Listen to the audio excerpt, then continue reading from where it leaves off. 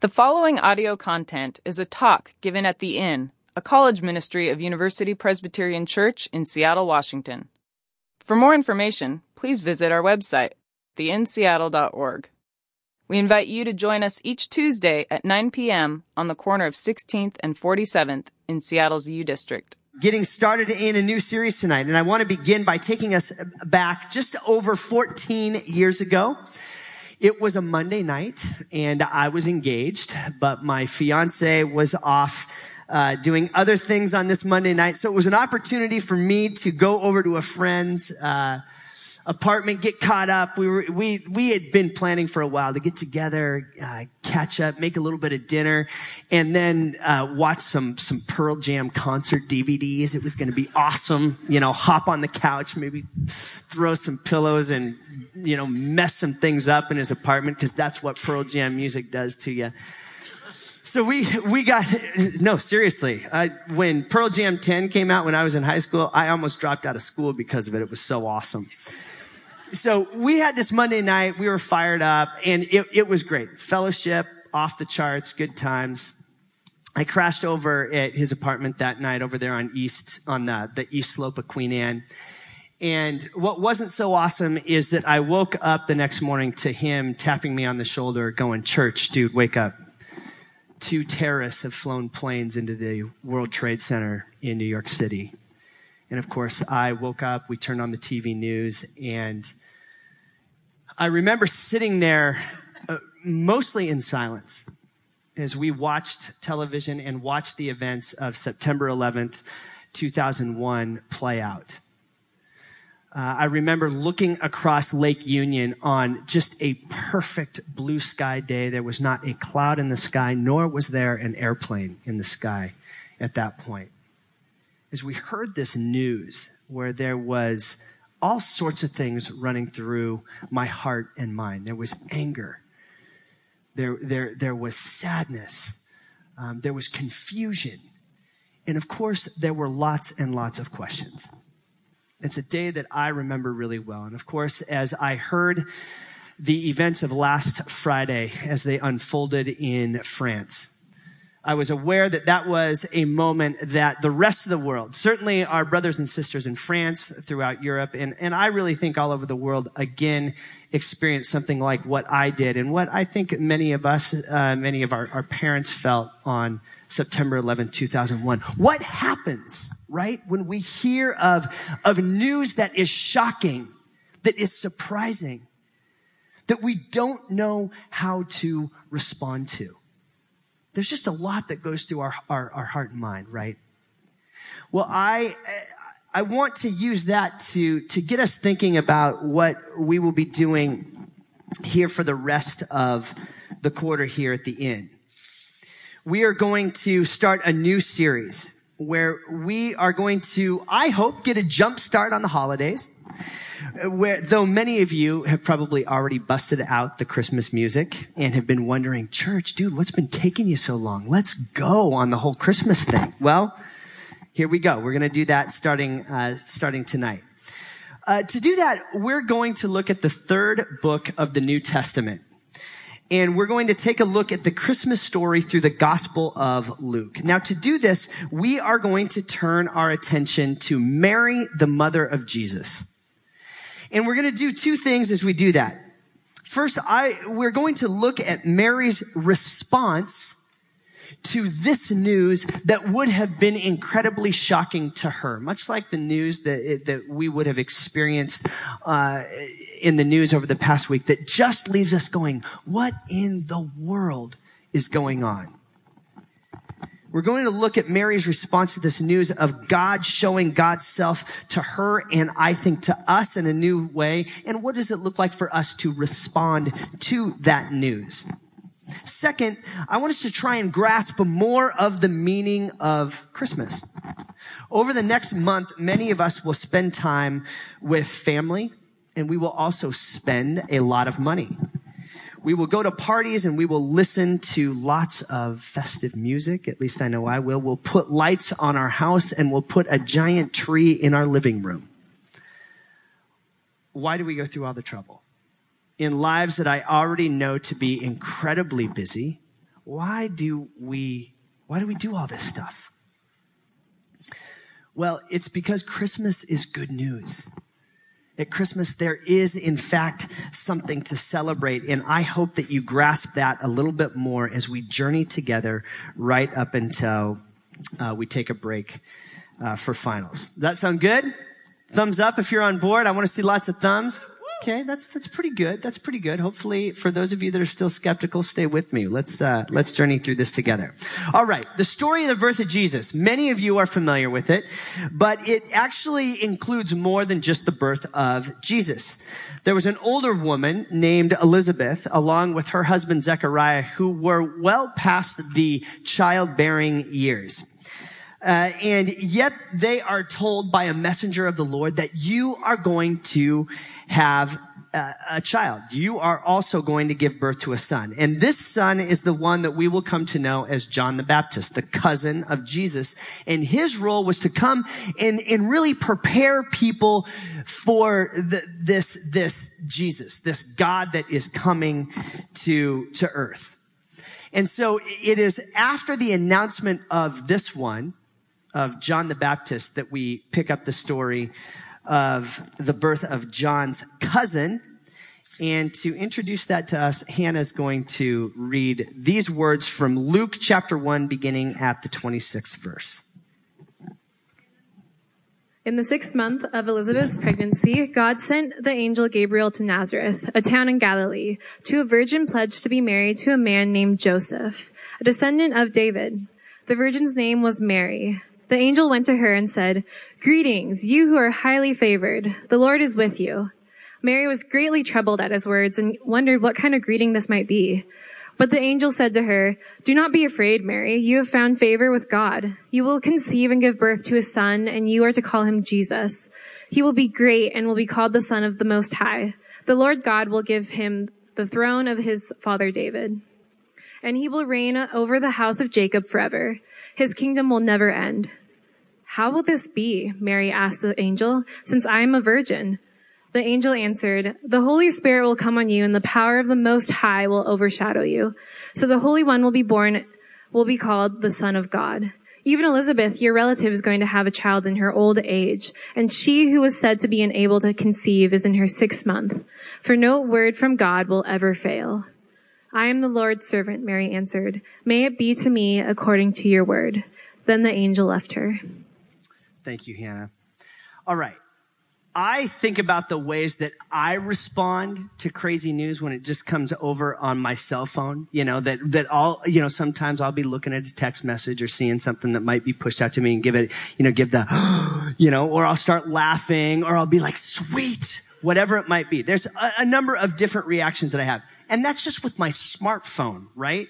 Now imagine if an angel of the Lord is coming and getting up in your joint. It's not just your smartphone. Okay? It would be a shocking interaction that Mary would happen here. It's crazy when we get news, right, that we immediately know has some sort of personal implication for us. But what happens when the news has more than just a personal implication? What if it has global, if not cosmic implications? Well, that's what's going on right here. Mary is receiving a message through this supernatural means, this messenger of the Lord, and this is crazy. A few observations about this story is that I think it's right then that this story describes Mary as troubled by this greeting of the Lord, even though the Lord is saying, the messenger is saying, "The Lord is with you." But then comes one of the most important invitations of the gospel, and it's the first invitation of Christmas. If you tuned me out, tune me back in now. Because it's an invitation that you need to hear. Did you catch it? The simple invitation, do not be afraid. Now, as we've already talked about, as we reflect on the events of this last week, we know that we live in a world of pain and chaos. There's a lot in this world that is actually seeking to make us scared. The whole strategy of terrorism is to leverage people's fear in order to bring about change by creating chaos that gives the perpetrators a bargaining chip, right? That's what terrorism is. The whole goal of terrorism is to actually prove that we have something to fear, to validate our greatest fears, that we might die, that things might be different than what we really want them to be. That's what terrorism does. It validates our fears. And so the first invitation of the Christmas story is an important one to the world that we live in, just as it was important to Mary in the world that she lived in. Do not be afraid. Well, then this messenger, this angel goes on to say, you are going to conceive, Mary, and give birth to a son. You are to name him Jesus, and he is going to be awesome. The Son of the Most High, the throne of David, the descendants of Jacob, and these are details that are all aspects of Mary's faith and upbringing that she would have understood really well, that would have been really important to her. But Mary responds as if to say, you lost me at give birth. You see, I actually think that is one of the most important aspects of this story as well. If the first invitation of Christmas is do not be afraid, Mary responds to this crazy news, this shocking news, this surprising news by doing what? By asking a question. How can this be? How can this be since I am a virgin? Now, when we think about Christmas, we might find this to be a peculiar response. I'm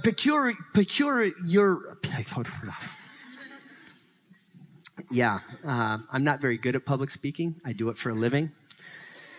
A peculiar response because we know Christmas is good news, right? It seems to me that of all the different ways that we could respond, that we've talked about, with anger, with confusion, certainly one of them could have been with happiness, okay? I mean, when we see people receive good news, even as trivial as it might be, I don't know why I was thinking about this when I was writing this talk, but even when somebody, hears their name and it's followed with, come on down, you're the next contestant on The Price is Right, they go completely berserko, right? It's good news, even though it's just a game show, and they go nuts. Okay, why isn't that more of the response of Mary? Why isn't she just jumping up and down? Well, this is where we need to remember that Mary is a teenager. She's not yet married, from a devout Jewish family, and to be unwed and be pregnant in Mary's time and in her culture would have been deeply, deeply shameful. To the degree that Mary would worry about what other people think and what teenager doesn't, there is a tension in this news that would have kept her from jumping up and down. And yet she knows that it's good news. It seems a question is a very appropriate response right there.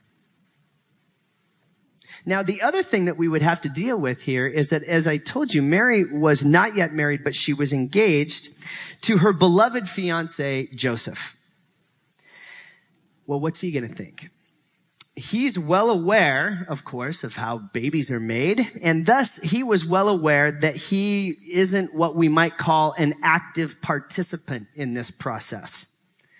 Now, we're grateful for an account in the Gospel of Matthew that describes Joseph's uneasiness and notes that he had a plan to divorce Mary quietly before God similarly came to Joseph in a dream and said what? Does anybody know what Matthew said the angel said to Joseph? Do not be afraid. Don't do it. No, he actually said exactly the opposite. He actually said, do not be afraid. And he went on to say, do not be afraid to take Mary as your wife.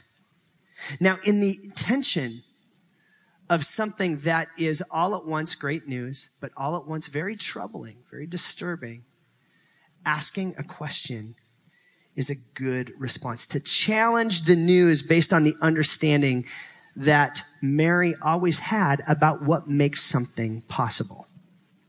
And then, of course, she gets a reply to her question in verses 35 to 37. The angel essentially explains to Mary how God takes things that seem impossible and makes them possible through the work of the Holy Spirit, and that God's promises are true. For no word from God will ever fail. And of course, Mary responds by saying, "Let it be with me just as you say. Let it be true. Dear God, please let it be true." Now, the question I think we have to ask this story, that we have to ask the Bible, the text right away, is how is Mary able to get there so fast? It's one supernatural experience with one witness, right? Now, how can she be okay with something that would be so terrifying for a young pregnant woman? One word, and that word is hope. You see, Mary, as the person she is that I described earlier, would know the scriptures. She would have grown up with them. She knows that God made a promise to bless the world through her people. She knows the promise, say, of Isaiah 7:14 that says, "Therefore the Lord himself will give you a sign. The virgin will conceive and give birth to a son, and you will call him Emmanuel." You see, Mary had hope in something, not something that would necessarily make her famous, but simply that God would show his faithfulness to God's people and to the world. You see, Mary's hope is rooted in a deep faith that God will forever be with and be faithful to God's people. So when the angel says, "God's word won't fail, Mary," she finds that to be absolutely consistent with the great hope of the scriptures that she had studied throughout her life. It is the faith of Mary, and I think Joseph as well, that moves them from fear to hope. For this young couple, the fear of shame and rejection, the fear of being alone, is replaced by the hope of whatever shame, whatever loneliness they might have anticipated they would experience in this incident. But they knew what did that is that this promise that God would be with them and that no word from God would ever fail. So their fear becomes hope based on what they know and what they believe to be the promises of God. Mary had a hope shaped by faith that allowed her to hear the response of the question that she posed to the angel, "How can this be?" and led her to a place and go, "Oh, please let it be that way. It's well with me for that to be the case, as terrifying as it may be." So what? So what do we do with this? What do we do with this story for us in the time that we are living at Christmas? What does this coach us in doing at Christmas and how we might respond? 3 quick things that really we're just recapping. The first is this: ask questions. Get curious about what Christmas means beyond nostalgia. Now, we can enjoy the season for all that it can and I think should be enjoyed for, things that we already love about the season. But I want to encourage you to ask questions, and in doing so, engage differently with God this season. Do something a little bit different. The one who first taught me how to do this, to ask these types of questions, was Charlie Brown. Okay. Charlie Brown, my mother was and continues to be an obsessive fan of the Peanuts, of comic strip and cartoon fame. And is anybody familiar with the Peanuts? Okay. Did anybody in here watch A Charlie Brown Christmas? Okay. Good. All right. Good for you. Well, then some of you will know, well, for me as a kid, I would watch A Charlie Brown Christmas at least once a week between Thanksgiving and Christmas. And of course, there in A Charlie Brown Christmas, there is this moment right here where as Charlie Brown is seeking to conduct the school Christmas pageant, in a moment of being a bit desperate, he kind of throws his hands up and goes, "Can anyone tell me the true meaning of Christmas?"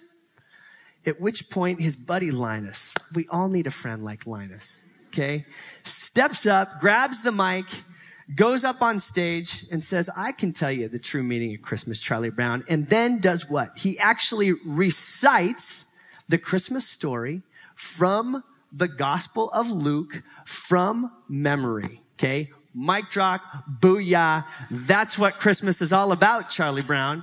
Okay? Yes. Hey, have a friend like Linus or be a friend like Linus. If Linus can memorize the Christmas story from the Gospel of Luke, so can you. Just saying. You see, the other thing that I would point out about Mary, about this whole idea of asking questions, as Charlie Brown asks a question, what does this all mean? As Mary asks this question, how will this be? It seems to me that even as one like Mary, who is highly favored, has been given this specific role. So many of you are here tonight seeking to know, what am I supposed to do with my life? What's my role? In the same way that Mary is asking a question as she gets this news about the role that she will play. And so I really think that what we're talking about is a question of discerning your calling. To the degree that you are interested in this idea of what am I supposed to do with my life, what Mary does is coach us in saying, ask a question about that. As we seek to respond to the gospel, and as we do that in different ways at Christmas, what does it mean for us as people called to give good gifts? People called to serve the poor. People called to relinquish. People called to love. We can ask questions of God about, what does this mean? How can this be? And expect that God will be with us. Let's ask some questions at this season. Second, wonder. What do all these lights on and outside of my house mean? Why is there this giant tree in my living room? Okay, you might be going, Ryan, this sounds a lot like asking questions. Okay, touche. But here's what I think wonder is. Okay, the difference between questions and wonder is that when there isn't a conclusion, or even better, in my opinion, where there are just too many possibilities to the questions that we might be asking, that's a moment where we can just stop and be and enjoy that moment for whatever it may be worth. To just experience that moment and the wonder, the joy of it. My oldest son, when he must have been about 15 months old. I remember we were decorating our house for Christmas, and the whole time we were doing that, there was just this sense of Carson, all at once being overwhelmed, but he would always stay in the room where we were doing the decorations. So much so that throughout the season, there would be times where we would just kind of plop Carson down right next to the Christmas tree, and he would just sit there and look at everything that was new, everything that was different about this house. And it's one of my favorite things to do is to imagine, what is this little person thinking? What is going through their head? There is just something that is just so sweet that I'm almost jealous about. I want to see the world through their eyes. I want to see the world through Carson's eyes in that moment. But what I imagine is that he was just taking in, there is something different about what is going on in our house right now. And that's the type of wonder I want to invite you to as you encounter questions that perhaps don't have an answer or that have too many answers. Just stop and enjoy, embrace the wonder of what it means that this child would somehow bring heaven to earth. Wonder about that. Stop and just think about it for a second. So much of the Christmas story invites us to consider the impossible. To consider the impossible and to consider a God that seemingly makes the impossible possible. Finally, do not be afraid. Don't be afraid, because in Jesus, in this little baby, God has said, I'm going to rescue you. I will rescue you. Jesus is kind of God's line. It's that line that he throws in to a drowning world and says, I got you. You see, this is a season where if I'm being honest with myself, find myself, even at almost age 40, scared to death about the future. I still find myself at times anxious about what people will think of me if I make bad decisions. I'm scared of the ways that anger and bitterness that goes unchecked could isolate me from friends and family and other opportunities. I'm scared of the things that are out there that I cannot control. And the invitation at Christmas, as we ask questions and as we wonder, is to not be afraid. To not be afraid, because in Jesus, heaven collided with earth. And thus has provided an opportunity for us to not be afraid and to experience something different. Because God has given us rescue, and he's done it in a little baby. And it is a mystery, a gorgeous mystery that I cannot fully explain. And so we ask questions. And so we wonder that it might somehow lead us just a little bit deeper into knowing this God that has moved into the neighborhood with us and promises always to be with us. He will never leave us. He will never forsake us. Let's pray.